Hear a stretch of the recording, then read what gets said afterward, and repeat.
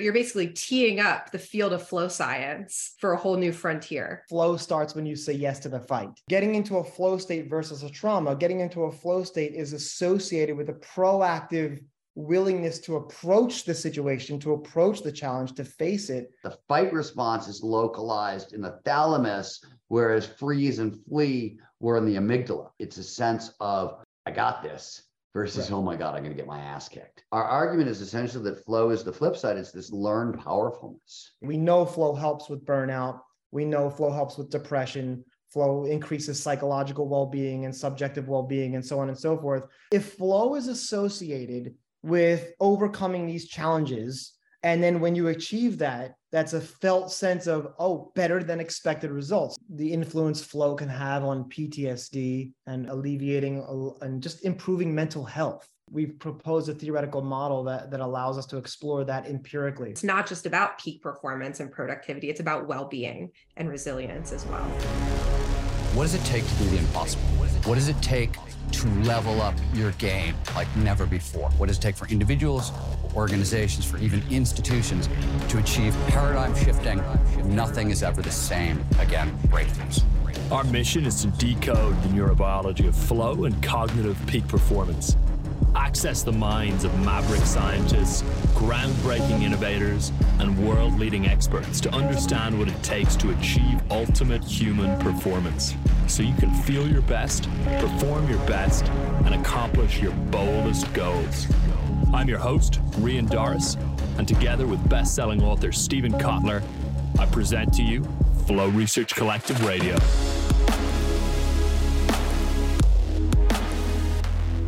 Welcome, everyone. My name is Dr. Tori Higgins. I'm the head coach at the Flow Research Collective, and I'm being joined for a very special episode of FRC Radio today by our executive director, Steven Kotler, and our chief science officer, Dr. Michael Menino. And this is an exciting episode because we're here to talk about the research article that they just recently published. It's called The First Few Seconds for Flow, a comprehensive proposal of the neurobiology and neurodynamics of state onset. And that's in the journal Neuroscience and Biobehavioral Reviews. Thanks, guys, for taking the time to talk to us about some cutting-edge neuroscience today. Glad to be here. Good to be with you. Thank you. So this paper marks several firsts in the field of flow science, so let's dig right in. I want to know, Steven, I always want to talk origin stories. So what's the origin story of this paper? Can you talk a little bit about what are some of the biggest gaps in our understanding of flow, particularly in regard to how we enter into a flow state, and what took you down the path to writing this paper? A bunch of different complicated questions. In terms of what did we know about flow, and flow state onset, nobody had yet proposed anything for the neurodynamics, for the network level of the brain, or the neurobiology of flow state onset. People had started to do over the past 10 years, I think that's right, Michael, better work on sort of the neurobiology, the state itself. But how do we get there was an open question. Wait, Steven, can I interject actually? Yeah, please, of course. My first interjection. So we actually reviewed a paper called The Brain and Flow from Alameda in 2020. It's published in 2022. There's a lot of research about what happens when you're in the brain, when you're in the flow state. But that's methodologically very difficult, right? It's kind of tricky to get people in flow and put an EEG cap or put it in fMRI scanners and get them in flow, let alone actually find out methodologically, okay, wait a second, you're not in flow now. Now let's get you in flow and see that transition. So it's also a methodological issue of the difficulty of studying this. Sure. And the approach in this paper, and I think what sets it apart, was interesting. So I have been looking at the question of flow and the question of extreme stress one way or another since, I devote a chapter to it in West of Jesus. And so I, like, at least the early 2000s, I've been looking at this question of the relationship between extreme stress, the fight, freeze, and flee response, and flow. Like, those questions have been there, and there's work that I built on when I was writing West of Jesus, done by a guy named Rob Schultes, that I think is the first time I've seen in the popular literature, and this is like 1986, kind of a neurobiological breakdown. And he took what was then sort of the existing endorphin hypotheses about flow, and then he tacked on a bunch of stuff we were learning about extreme stress. So I've been looking at this question one way or another for about 20 years. And what happened was we were doing our inaugural event in Miami. Heidi Williams was in the audience, and I was talking about the fight, freeze, or flee response. And I mentioned casually that some people believe there's no such thing as a freeze response, that it's actually what happens when you get fight and flee at the same time. The body freaks out and freezes. And it was just sort of like a casual aside, this, ag data in the literature, interesting. And Heidi literally just called bullshit almost immediately. If you know her, she's not shy. And feel like that's not true. You need to look at the work on PTSD. You got to revisit some of these ideas. And I smiled and said, okay, yes, I'll do that. And, inside I was like, God damn it, somebody just proved me wrong on stage. And, a favorite moment while you're giving a talk. I was petulant. I was a little petulant, and that's fine.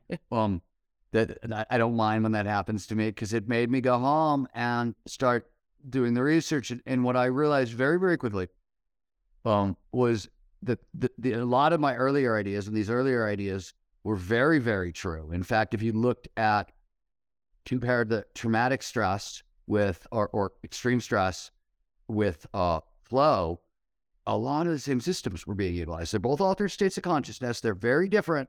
They share some overlap, complete focus, and things like that. But I started asking myself, well, why does one experience become trauma and one experience become flow? And it led to a thought experiment. It's really a hypothetical, but it's based on like such real world phenomenon that like there are big exact studies on this phenomenon, and we have videos of it. And so it was really easy to visualize. But the question was, you're a motorcyclist, you're driving down the freeway, you get cut off by a car. Now, one of two things could happen. Maybe there are other experiences, but there are two really common responses. You swerve around the car, the swerve goes remarkably well, and by the time you're on the other side and you're driving away, you're in flow, right? And with all of the core phenomenological characteristics of flow that are showing up. Or same exact swerve, nothing is different other than, oh my God, I didn't feel in control and it scared me. And now I'm driving down the freeway feeling traumatic stress. And it is the kind of situation that can lead to PTSD. So the question was, what the hell, first of all, it gave me a framework for thinking about the problem, because you're really talking about at max 2 seconds. So it went from this like really complicated challenge, how do you figure out what's going on in the brain, in flow, or all this other stuff, to what's going on in the brain in these 2 seconds. And some of what happens in those 2 seconds, first few seconds of flow, are literally already dictated by the experience, right? We know, for example, the experience is going to start with activity in the salience network, because that's the network that detects novel, unexpected stimuli, right? So we had a starting point. Okay, this whole experience, doesn't matter where everybody's brains are ahead of time, the experience starts when the salience network detects the car, and it ends when you either drive off with traumatic stress or drive off with flow. And that way of, oh my God, we've got this hugely complicated thing, and suddenly it's crunched down, and I just have to go moment by moment. And if you look at like how fast things happen in the brain, right, in a sense, the fastest they're going to be able to take place is sort of within the gamma cycle. And we know how long that is. Like we know what that is, so we could actually even chunk it down further and say, okay, there are going to be 10 milliseconds that we got to account for here and 10 more here. And so those are 20 data points rather than a million things we have to try to figure out. And to me, that felt like a very solvable problem. And because the motorcycle hypothesis, the being cut off by a car, had been studied already, like people had done research and fMRI work and things like that. And what happens when you get cut off, but some of the gaps were already filled in.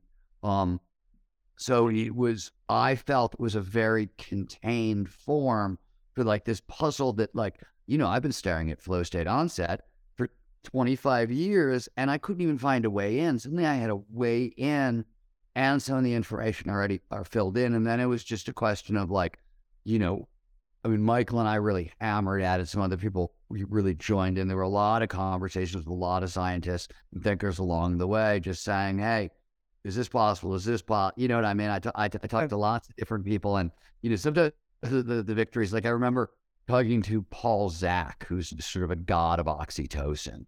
And Paul's also really good on flow. And I, do I have to involve the oxytocin system? And Paul is really convinced that unless there's social flow, this is a solo situation, you don't. So that's an entire system that I didn't have to talk about. There were a lot of conversations like that with people where we were just like, okay, great, we can throw this out because we don't need it. We can, get more closer and closer to, what we know is really active. And I think as a final piece of the puzzle, our Richard Husky, who was one of our co-writers at UC Davis and is really one of the leading lights of flow research in America, had done really cool work on Scott Kelso had sort of laid the foundation, another one of our co-writers, establishing social neuroscience, coordination dynamics, and then Richard Husky had literally come in and started to look at the neural dynamics of flow and flow state onset. So we had, with his work, we also had a target. Like we knew we were starting, and we sort of knew where one of the systems was likely heading.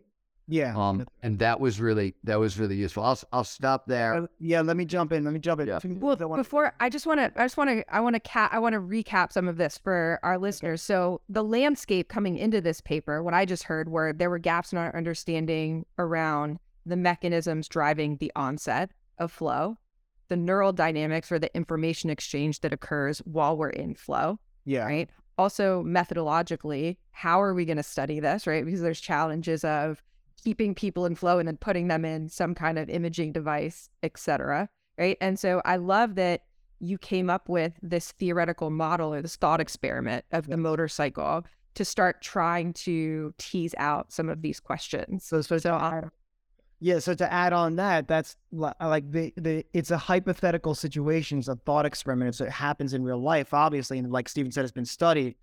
But I want to add on to that extrapolates to other high stakes scenarios like in sports and combat and also low stakes scenarios. So we think the way the brain transitions into flow all happens across the board. When the brain gets to a flow state, when it finds the flow state, this sort of thing happens. It's just that this sort of like, you can even think about like a CEO about to give a presentation to the board, and it could go really, really well. All the flow triggers are present, and it becomes a flow state, or it can go really badly, right? And lead to, X, Y, and Z negative outcomes, right? In the psychology of that CEO. So I think it's broad. Oh, I've definitely had trauma from bad presentations.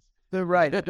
Yes. Especially when there's a lot at stake, right? And so, I think it presents a really good entry point into exploring these neurobiological mechanisms of onset. So what you're doing. One thing I gotta add one final thing. Sure.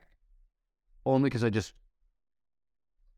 I have found, because we're now, Michael and I, one of the things that we're working on is a paper on intuition and thinking about the process of like having an intuition. Again, we can, like, when it shows up, you can isolate it to like those few seconds. So this framework has turned out to be really useful for thinking about, a lot of the questions we have about brain stuff are these large scale processes, consciousness, these sorts of flow, these sorts of big questions. They're super complicated to wrap your head around. And I like this framework of like the onset of the experience as a starting point, as a way to get a toehold into these really complicated multi-layer processes where there's so much stuff going on. It's a framework that, like, even if you want to take things down to the molecular genetic level, which we didn't do in this time frame, you could still do it. The scale is right, that all that stuff is good. So I think it's a tool for anybody looking to think about these kinds of hard problems. I think it's a useful thing. And when you mentioned, Tori, just real quickly about the neural dynamics. So yes, Richard, who was an author on our paper, as Stephen mentioned, was really one of the first people to explore flow from a systems neuroscience perspective. And like when we say dynamics, like when we say neural dynamics and neurodynamics, when people read the paper, really just what that means is different brain areas communicate with one another in really dynamical, rapidly switching ways, right? So you have one sort of like structure of the brain areas talking to one another, and then you have another one, and then another one, and you go through these sequences in a very dynamical way that unfolds over time. And that can happen enormously rapidly given the spatiotemporal scale of how these, it's all about oscillation, which is like alpha wave, beta waves, gamma waves. Those are called neural oscillations, and that's how brain areas talk to one another. So, and I wanted, so there's so much to unpack here. So I want to drill down into this framework that you've come up with. So what we're talking about really is a high stakes or a high risk scenario that has lots of different flow triggers, right? So the challenge skill balance is there. We've got someone that's deeply concentrated on the task at hand. In the paper, you're talking about the motorcycle scenario. So based on your exploration of the research, your review of all of the science to date, what's your take on the different factors that might push someone in the direction that's in that situation, in the direction of either flow or to trauma? What's happening there? What's going on? Let me start with that. Well, Stephen, you mind? No, I know you always like this one, so I love it. Yeah. So this is a great question. So I'll start off with a quote from Stephen. He has this great quote in The Art of Impossible: flow starts when you say yes to the fight. And so that's very, very interesting because there's always a challenge. You're presented with a perceived challenge, and you're bringing a certain skill set to that task. So there's always this moment of approach or avoidance. And so what we think is happening here is that getting into a flow state versus a trauma, getting into a flow state is associated with a proactive willingness to approach the situation, to approach the challenge, to face it, versus trauma, which is maybe associated with a reactive sort of willingness to avoid the situation. So you can couch this in terms of approach avoidance or fight or flight, right? But flow is always associated with a challenge, and a challenge presents difficulties to the brain. And so whether you're in a high stakes scenario or a low stakes scenario, and so that's what kind of we're exploring is this point of departure that the brain takes with approach versus with avoidance. And Tori, it's worth,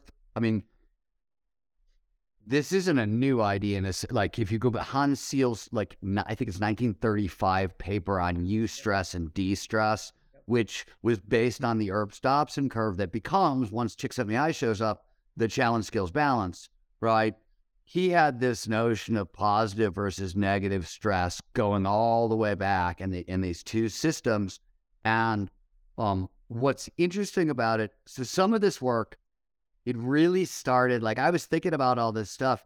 I had dinner with Andrew Huberman when we were up in Seattle at one of our early events. And Andrew's lab at Stanford had literally separated out the fight response. And they figured out that the fight response is localized in the thalamus, whereas freeze and flee were in the amygdala.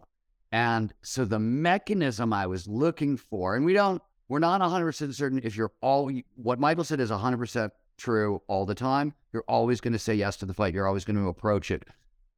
We believe that usually that actually means quite literally triggering the fight response. Mm-hmm. So when that momentary surge, and while it's not in the paper, you get testosterone. Among other focusing and energizing chemicals, you get a little bit of testosterone with that fight response. And the freeze response, the flee response, it's that I don't have control and I'm trying to run away. And really want to emphasize, it's not just saying yes to the fight and approaching, it's a sense of, I got this, versus, oh my God, I'm going to get my ass kicked. Right. Now, you can go into a situation and think you're going to get your ass kicked and still triumph and end up in flow on the back end of it. but it seems much more unlikely. Yeah. And that's also part of the overall project here is linking, like you said, sense of, I got this. That's the phenomenological, subjective, like felt experience, and linking that with what's going on in the neurobiology. So you have this neurophenomenological approach. So that's what we're really trying to do. And one of the goals in the paper, for the first time in the literature, really trying to connect the neurobiology, the empirical data, with the phenomenology, the self-reporting that Csikszentmihalyi studied, and seeing how those mutually constrain one another, right? So how the data informs what people report, but then also using those self-reports, that sense of control, to inform how we interpret the data from neuroimaging studies, for example. And which is huge. This is a huge advancement in flow science and our understanding of flow. And if I'm hearing you correctly, it feels like one of these key differentiators between, is someone going to go down the path to trauma versus the path to flow is this ability to act in that moment. So, which seems like it has huge implications for, building anti-fragility, resilience, and potentially even treating PTSD. Versus the in fact, the inability to act, right? Like going all the way back to van der Kolk's really famous 1989 paper, inability to act is always associated with trauma. The end result of this inability to act is Marty Seligman's famous work on learned helplessness, right? Like where the inability to act is so bad that you just give up. Our argument is essentially that flow is the flip side. It's this learned powerfulness, right? It's based on, deciding to act. And in a sense, you can say that flow starts when we detect novel stimuli and decide to act on it. And it's interesting also, if you look at the systems level neuroscience view that we end up with at the end, Richard Husky's work, we're either seeing metastability or synchrony. It's a little unclear between the executive control network, which allows us to stay focused on task and keep out all distraction, and the goal-directed network. Mm-hmm. Right? And the goal-directed network, this is acting and the ability to act and approaching. Like that's what's kicking that into gear, right? Mm-hmm. The novel, in a sense, you can see the two things that end up being in flow. So you're getting involved early on, right? Because you've got this salience thing that you're focusing on. So you've got the frontal parietal control network getting active right then and there. You've got the goal-directed system kicking in. A bunch of stuff happens along the way. But in the end, Richard's argument is that these two systems, there's synchronous behavior, so they're doing roughly the same thing at the same time. The other option is Scott Kelso's idea around metastability, which is sort of the same things happening. It's just sort of a slightly different way. It's not quite as synchronous. And I think we need better imaging data to actually figure out which one could be. It's hard to get like these neural dynamics are fast, as Michael said. So like trying fMRI, it's like a 2-second picture. And we were talking about stuff that takes place in like 200ths of a second. Correct. It's hard to figure that out. And piggybacking on that, like I wanted to go back to this idea of cognitive control and first of all, post-traumatic growth. So learned powerfulness, this is one of the reasons why then there's research on this. There needs to be more research on this. We're actually working on this now, that flow we know flow helps with burnout. We know flow helps with depression. Flow increases psychological well-being and subjective well-being and so on and so forth. But flow may also act as a very interesting therapeutic approach to PTSD. And this exactly may be why. And another bit of evidence to support that we review in our paper. This exactly may be why. That's a declarative sentence from a scientist if there ever was one. I'm always, our job as scientists is to just tell me I'm wrong, falsify my hypotheses. Okay, right. I loved it. I'm fine with it. This is like I'm harkening back to my dissertation defense here. Tori, you know what I'm talking about. And Stephen, you will know what I'm talking about. But this idea of PTSD and the relationship between flow and PTSD, if we do consider flow a matter of cognitive control, which Richard does, and we definitely discuss and think about too, and I'll explain that idea of cognitive control is just the brain going through its dynamical networks to be able to, figure out goals, problems, tasks, and to deal with the demands that the environment places on the brain and those rapidly switching demands and being able to make decisions and that kind of thing. That's cognitive control. Flow might be an uber cognitive control. And it's been shown actually that people with PTSD have trouble recruiting brain areas that are involved with cognitive control, number one. And number two, when they do learn to recruit those brain areas by doing specific behaviors and interventions, we see less PTSD. Right. That's just really good evidence that this actually might be the case. Richard gives this great analogy of the like a car going from staying standard, going from first gear to sixth gear. So sixth gear is the flow state. It's this difficult to reach state because the brain needs to go through these networks, these different cognitive states and network topologies to find that flow state. And again, it happens very fast, but you can't just go from first gear to sixth gear. You have to go through these stages to get to this difficult to reach state versus an easily reachable state. Like, I know I'm hungry. I'm going to go to the refrigerator and grab a piece of cake or something like that. Pardon the interruption, and thanks for tuning into Flow Research Collective Radio. If you're listening to this, here's a bold bet I'm willing to make about you. My guess is, even though you're a high performer, you're still only performing at about half of your capacity, maybe even 10%. Now, even if I'm wrong, assuming that you're performing at less than your full potential opens up the possibility for you to improve. And that's good news. When you've already outperformed most of your peers by a long shot, you've got a skill stack that people envy, it's why you earn what you earn, and yet, you're just warming up. You know those days when you knock out more in your morning than most do in an entire day? Well, what if you could perform at that level every day, reliably, consistently? What would that unlock for you? Now, here at the Flow Research Collective, we study the human nervous system when it's functioning at its absolute best. After training thousands of high performers from Navy SEALs to Fortune 100 executives, here's what we found. You're evolutionary hardwired to perform at your best. All it takes is pressing the right mental buttons and pulling the right biological levers, so to speak. It's about getting your neurobiology to work for you instead of against you. Now, if you want to make operating at a 10 out of 10 level as natural as breathing, just go to getmoreflow.com. We'll show you how to reliably trigger a flow state where you feel limitless and you do your very best work. This won't require any biohacking or nootropics or gadgets or caffeine guzzling. This higher gear is endogenous, which means it's a state that your brain produces on its own. No external stimulus is required. Just go to getmoreflow.com to learn how to get your biology working for you instead of against you so you can make peak performance second nature. All the best.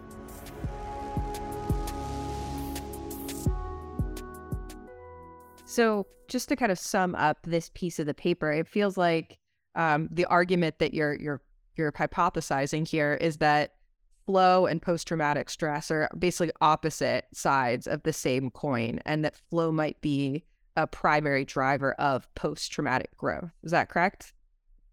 Yes. Yeah. So you also explore the relationship of flow to other altered states like psychedelic states. Can you talk a little bit about that and why you chose to go down that path as well in this paper? Let me start and then pass it over to Michael because he's got a ton to say here. And I'm just going to kick us off with a little. So one, there's a ton of research on the psychedelic state. Like as Robin Carhart-Ayers' lab for years has been giving people psychedelics and imaging their brain. So we have a really good picture of this is your brain on LSD, this is your brain on mushrooms, this is your brain on MDMA, this is your brain on DMT, right? And we had partnered a little bit with Richard's lab already years ago to do sort of like comparisons between flow state onset and some setting psychedelic stuff. So we knew that there was fruitful collaboration there, but it was, and we've got a lot of information about traumatic stress also. So we had less information about flow, but we've got really good data piles in these places, and there's a lot of overlap. So you don't normally think about the overlap, but like, for example, flow and traumatic stress both have complete concentration. You're going to be paying attention to the thing, right? We see in psychedelic states and in flow states, that sensation of oneness with everything and the dissolution of self, time dilation. We see that you also see time dilation or time passing strangely in traumatic stress. So there's all these overlaps in phenomenon also that, you know, you can start asking really good questions. Well, why is LSD doing this, flow's doing this, and trauma's doing this? And while there's maybe not enough information in any one of these piles to solve that question, you put them side by side and start looking at it that way, and it becomes really rich. Yeah. Yeah. Stephen, you said everything. So Really? you hit the Knows it? Never. I'm sorry, man. Okay. All right. No, let me frame it. So we wanted to extend our model into the psychedelic state, I think, for what Stephen said, but you can couch that in terms of for two reasons. One, because we know that psychedelics have a massive impact on treating with new psychotherapeutic approaches of psychedelic assisted therapy, PTSD, depression, even alcoholism, like all kinds of and we have a really good model about why that happens. This is based on Carl Harris's and Carl Friston, who's the top cited neuroscientist right now in the world. They have this model that it describes how that happens and really explains very nicely why psychedelics work so well to alleviate these symptoms. We could talk about that. But the second reason, as Stephen said, is because there's a lot of similarity between the flow state and psychedelic state. So there's an altered perception of time. There's a diminishment and altered perception of self. So you have some, and we can put people in scanners and give them psychedelics and just let the world happen to them. And just, again, very difficult to do with flow, but very easy methodologically to do with psychedelics. Although legally there's people here in the States and the UK are trying right now to figure out how to study psychedelics in the lab, but we have really good, rich information about that happens. However, there are a lot of distinctions and points of departure between psychedelic state and a flow state. So in a flow state, you have clear goals. You are bringing a certain skill set to your task, to the challenge at hand. There's immediate feedback and so on, which you don't get in the psychedelic state. I mean, going back to the motorcyclist scenario, imagine the motorcyclists, what they would do if they were down that highway 90 miles an hour in a car swerves and they were on shrooms. Much different outcome, right? So we can make inferences about what happens and how the brain transitions into a flow state from looking at what we already know about this data, neuroimaging data from a psychedelic state. And we think we've covered that very comprehensively in the paper, and it provides a really good tool to extend the model to understand what's going on in the brain during the flow state and how it gets into the flow state versus, for example, trauma. So, which is incredible because previous to this, right, it's all kind of anecdotal or correlational, right? So this is creating a model to actually test this. Yes. So can you speak a little bit about what are the specific gaps that this paper is seeking to address? Because you're basically teeing up the field of flow science for a whole new frontier. So can you talk a little bit more about that? I'll just talk about one or two points, which is I want to say 4 or 5, maybe more, measurable signals in the brain that seem to precede flow state onset. And some of those are very new to this paper. The one that we're most excited about is what's known as the P300B. So let me finish my statement, and then I'll come back to what the P300B is. My statement is, sure. What's cool about this, it fills gaps it gives us new ways to test markers for, this is the brain moving into flow.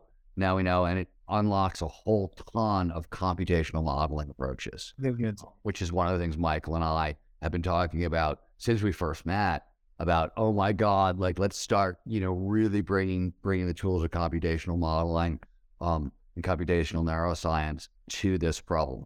The P300, so let's talk about the swerve itself and the transition into flow. This helps. So the first thing you've got to realize is there's probably not one swerve. In our scenario, we give you 3.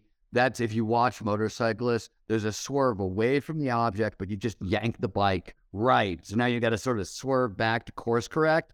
and then it straightens out and you lock into a new trajectory. So there's really like movement, counter movement, final trajectory, right? Essentially 3 mini swerves.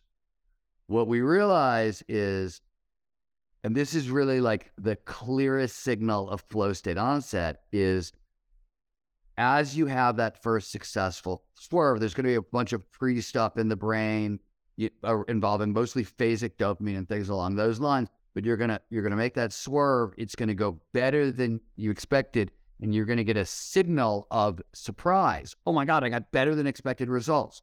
That signal is known as the P300B. P means positive.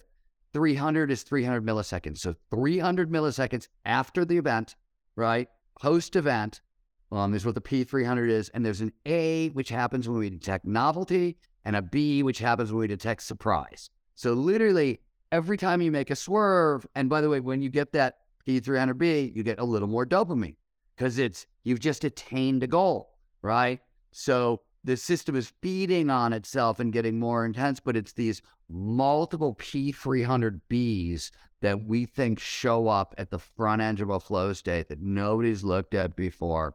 And this, because it's even, take it out of this high stakes scenario, I'll just give you like personal anecdata from writing. And Michael, I'll talk about Alex Honnold a little bit with this, but invariably when I'm writing and it starts going well and I'm like at the front end of a flow state, it's usually what happens is like I write a sentence or a fragment of a sentence or a couple of words or whatever where it's a better than expected result. I'm like, there was a challenge and I solved it. And the answer, I read it and I'm like, oh my God, right? Cool. And I get a little more fired up. And usually, for me at least, I'll get 3 or 4 of those like flowy, arty sentences sort of in a row. And that's usually that's my transition into flow every morning as a writer. It's that and there's a specific way I sort of behave with the material to help engender that. But that's a really common scenario. And then Michael was actually we were talking about the recent Alex Honnold movie where you can literally see the other. Wait, hold on, because you're gonna skip. So that's back to the neurophenomenology. That's the whole point of the paper.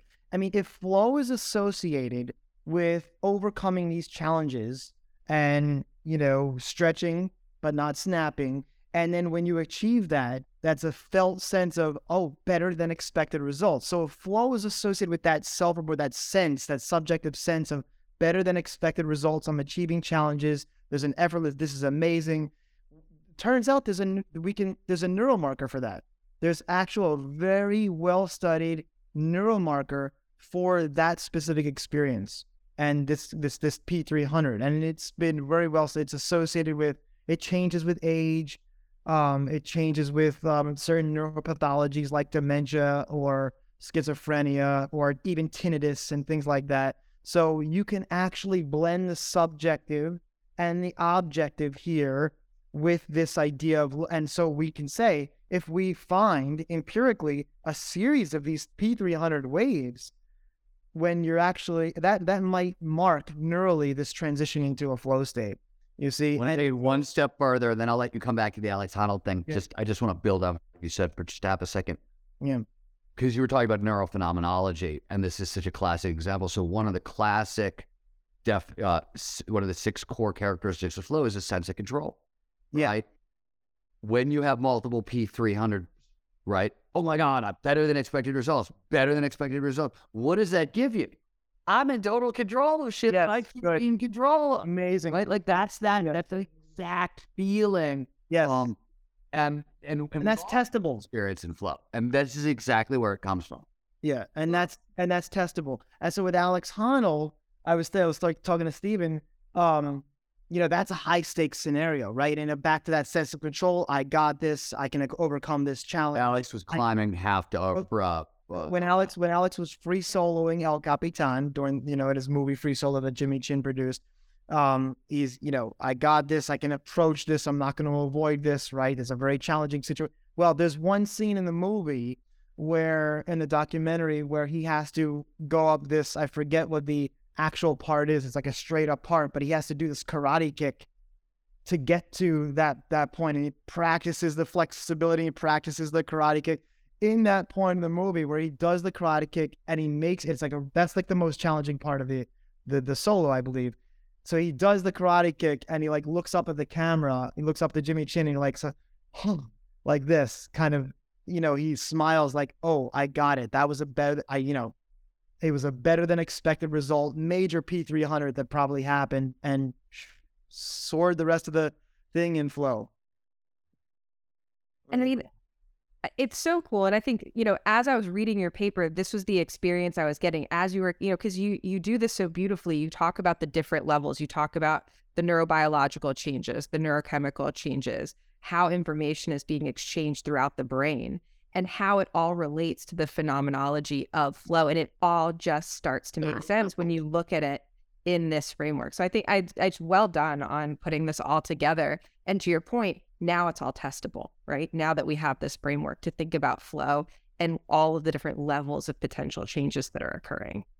There was the other thing about the paper you asked, another gap that I really, and I'm really proud that it filled this gap, is I felt that any proper definition of flow state onset, you got to account for the 6 core phenomenological characteristics of flow, obviously. You also have to account for how all the flow triggers work, right? If this is the onset of flow, right, you should be able to see where the purported triggers are working and why. And finally, you should also be able to see all the performance benefits and be able to say, okay, this is why we're getting all those things. And now we're not the first people down this rabbit hole. Other people have taken swings at this as well.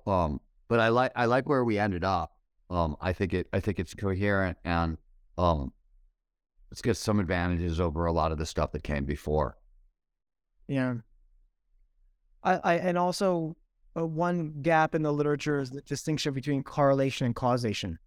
And that you get that in a lot of neuroscience and psychology and so on and so forth. But I think one of the things we've done to address is that, what's correlated with the experience of flow, or the antecedents to flow that actually have a causal mechanism for getting into the state that cause the brain to transition into the state and start doing different things dynamically.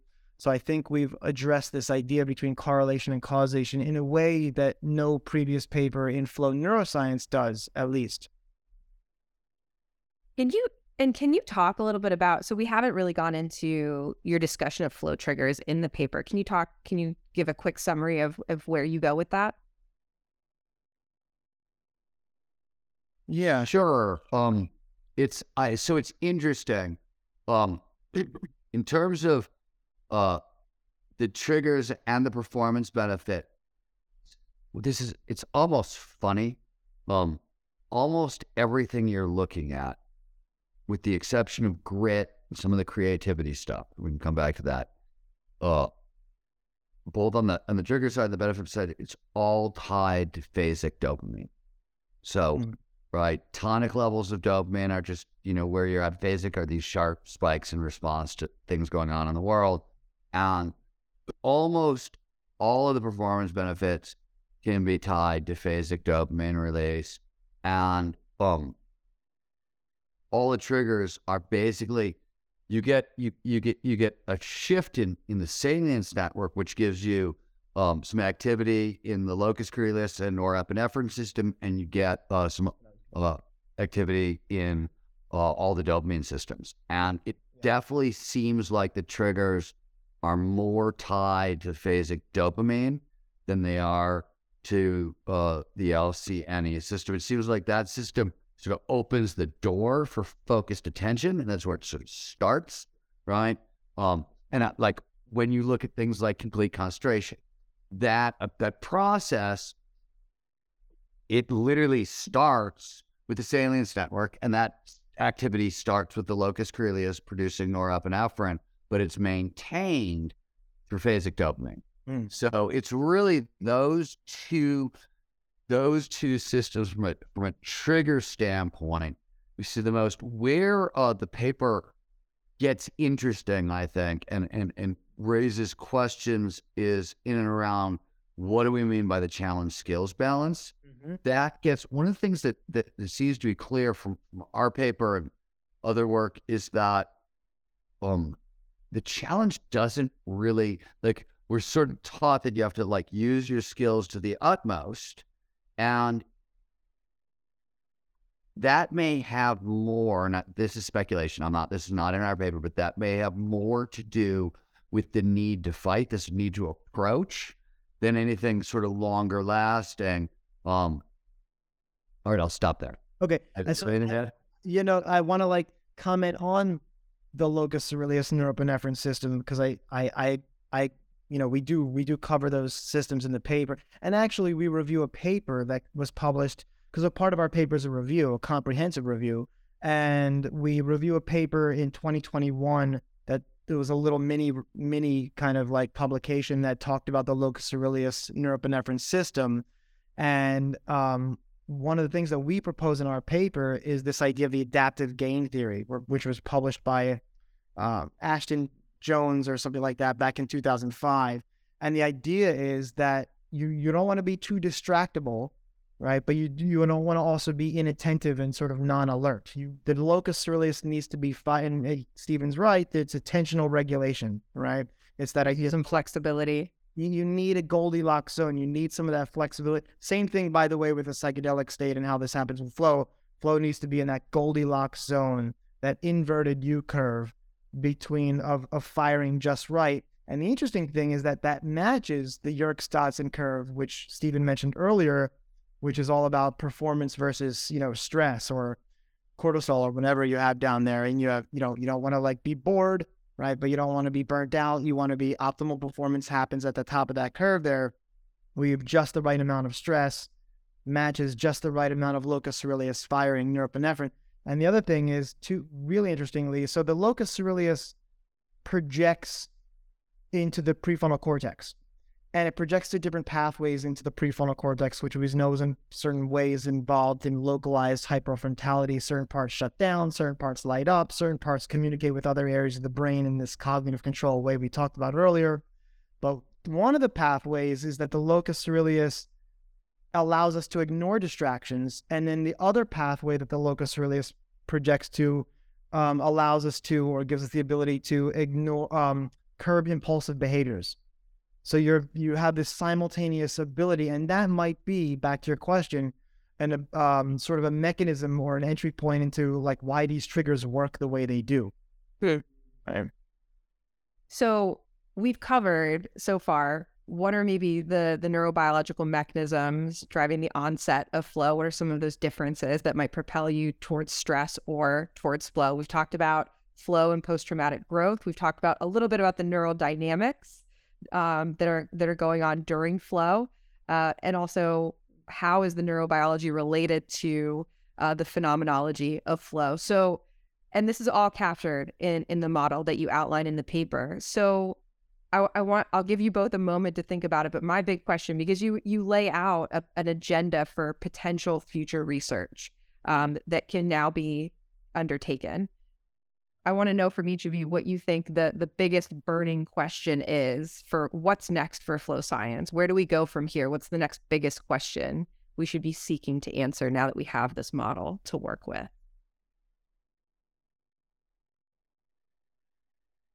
There's definitely some validate. I mean, there's a lot of stuff in there that I'd like to try to validate. It's funny, like, I'm just thinking about some of the stuff that we're working on. We're working on a paper on flow and caffeine. We're working on flow and pain. We've been working on flow a little bit in the endocannabinoid system. There's a bunch, and these are all, one way or another, they're sort of aspects of this same thing. So I think for a while, we're going to be sort of playing in that spot. One of the things that's really interesting to go to the systems level a little bit deeper.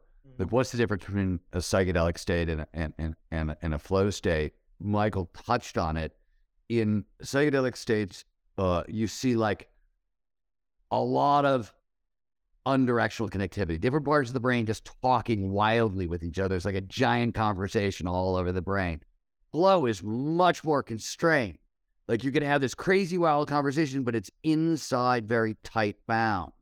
And the reason I'm really interested in this particular thing, because it gets at the thing that I find so magical in flow, which is its impact on creativity. Mm-hmm. So you get this massive heightened of creativity, but it's very limited. It's inside a tight box, which is funny because it's sort of, again, it mirrors the phenomenology. Everybody knows that like the blank page is really intimidating, but if you've set some pre-existing limits, it's easier to be creative inside those limits, right? This is just creativity research 101. I talked about it in The Art of Impossible, and it's mimicked by the neural dynamics. You see that exactly in the neural dynamics, and similarly, you see the temporal parietal junction get involved. This is a part of the brain that does perspective taking. So you've got the creative stuff and perspective taking.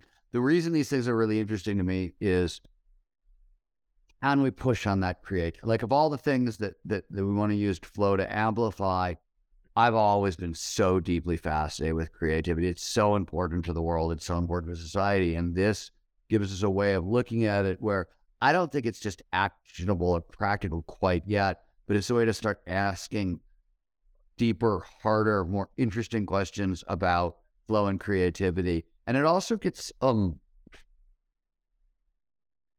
there like advantages to being creative without flow? Like when might that be? You know what I mean? All those kinds of questions open themselves up to a different kind of analysis now. Yeah, and I'm interested. That's great. I think, like I said earlier in this talk about the influence flow can have on PTSD and alleviating and just improving mental health. And I think we've proposed a theoretical model that allows us to explore that empirically. So that's another one of these. Yeah, I agree with that. Flow has these effects on, as I mentioned earlier, subjective well-being and psychological well-being. And those have been distinguished in the literature, and flow has effects on both. And but why? Like what? That Jory, Michael and I are also working on a paper for the military right now. Yeah, and we're looking at resilience. Yeah, and it's the next extension out of this question, like flow and resilience. Why are special forces more resilient than average army? What does it have to do? How does it have to do with flow and social neuroscience and all these same sort of questions, right? You know, resilience, post-traumatic growth, it's all the same grit. This is all the same neighborhood. Right. They seem to be the same sets of systems. And if there's a flow network that might be like a way the brain finds the flow state in terms of a flow network that might be involved in cognitive control, which we propose in this paper, it gives us a way to empirically, testably model that and some neural markers that might be associated with that. There's a lot of open questions that this paper sort of like gets the points to, and hopefully we'll get other researchers thinking about how to approach these both methodologically, theoretically, empirically, and even the reviewers of our paper actually, highlighted that too, that it could have this sort of big impact. And that's kind of rare to get. Tori, one of the things Michael just said, and I've been saying, God, I probably wrote it in West to Jesus. I've definitely been talking about it ever since. But I, jokingly used to say, I was talking about, flow is an antidote for grief. And I used to say, if you're heartbroken, go skydiving because it'll overwrite the memory, right? It's more powerful. And this is not a new idea. This is not a new idea. I don't think the first person to talk about using flow to heal trauma. And, people have been poking it for a long time. But what we now have is, as Michael pointed out, we've got mechanism. And, and that allows us to ask a totally different set of questions. And it allows you to get very, very practical, right? I mean, almost everything we do at the collective starts with neurobiological or, neurodynamical mechanism, and we've worked from there. So the fact that we have this picture of flow state onset, you know, I want to say it gives the clients of the Flow Research Collective a pretty good advantage. Right. And to leverage how to get into flow. If we understand that, how that happens in the brain, this could be leveraged for a practical application. And Truly. it ties a theoretical framework for how flow works in the brain, which has not become before this paper. And it ties that to an implementation strategy, possibly, and a practical application, which is on the ground for people looking for more flow in their lives. Which is huge. I think that this is a massive step forward to advance the field of flow science just in general. And it's not just about peak performance and productivity. It's about well-being and resilience as well. So amazing. Well, thanks, team, for taking the time to discuss the paper. Hopefully everyone's now running out to go read it. It's the huge paper, so we distilled. Yeah, it's an open access journal. It's an open access journal, so it's free online, right? Yes. And this is their new reading guide if they run into any trouble with the technical pieces. So thanks again for taking the time. We're having trouble sleeping at night. Boy, do we have a paper for you. Well, then you can flow while reading this paper. If you don't, then it's not challenging enough. I was going to say that speaks to how nerdy I am because I was riveted the entire time. So, but That's awesome. Thank you. That's awesome. All right, folks. Well, have a great day. Thank you, again. Thank you, Michael. Great. Bye, everybody. Take care. Hey, it's Joshua with the production team. Now, your time is priceless, and in terms of dollars and cents, it's valuable. Whether you're an entrepreneur, executive, or a manager, you're paid well. But when you're short on time, you end up in a tailspin. Now, if you want to get more out of less time, just go to getmoreflow.com. We'll show you how. Because you know that when you manage your time well, you can move mountains. But your time is like sand, slipping between your fingers. Your to-do list grows, but time doesn't slow. You'd think that with less time, you'd work harder or smarter, but a scarcity of seconds makes you prone to procrastinate, which makes things worse. But you can end this time trouble right now. Here's how. Make more out of less through flow. You don't actually need more time. You already have enough. What it takes is switching to a higher gear of performance to get more out of that time. Now, here at the Flow Research Collective, we study the human nervous system when it's functioning at its absolute best. There's a peak state you can tap into with reliability. It's called flow, or being in the zone. It's an optimal state of consciousness where you feel your best and perform your best, and in it, time seems to slow down. Now, if you want to access flow consistently and reliably, just go to getmoreflow.com. Our protocols come from research out of Harvard, DARPA, and Stanford, and others. Our founder, Stephen Kotler's work has been praised by the likes of Elon Musk, Bill Clinton, and Vishen Lakhiani. We draw from over 25 years of flow science to train a wide range of peak performers, from Navy SEALs to Fortune 100 executives. And because our training is grounded in neurobiology, it works for everyone. So if you're interested, just go to getmoreflow.com for all the details. That's getmoreflow.com. All the best.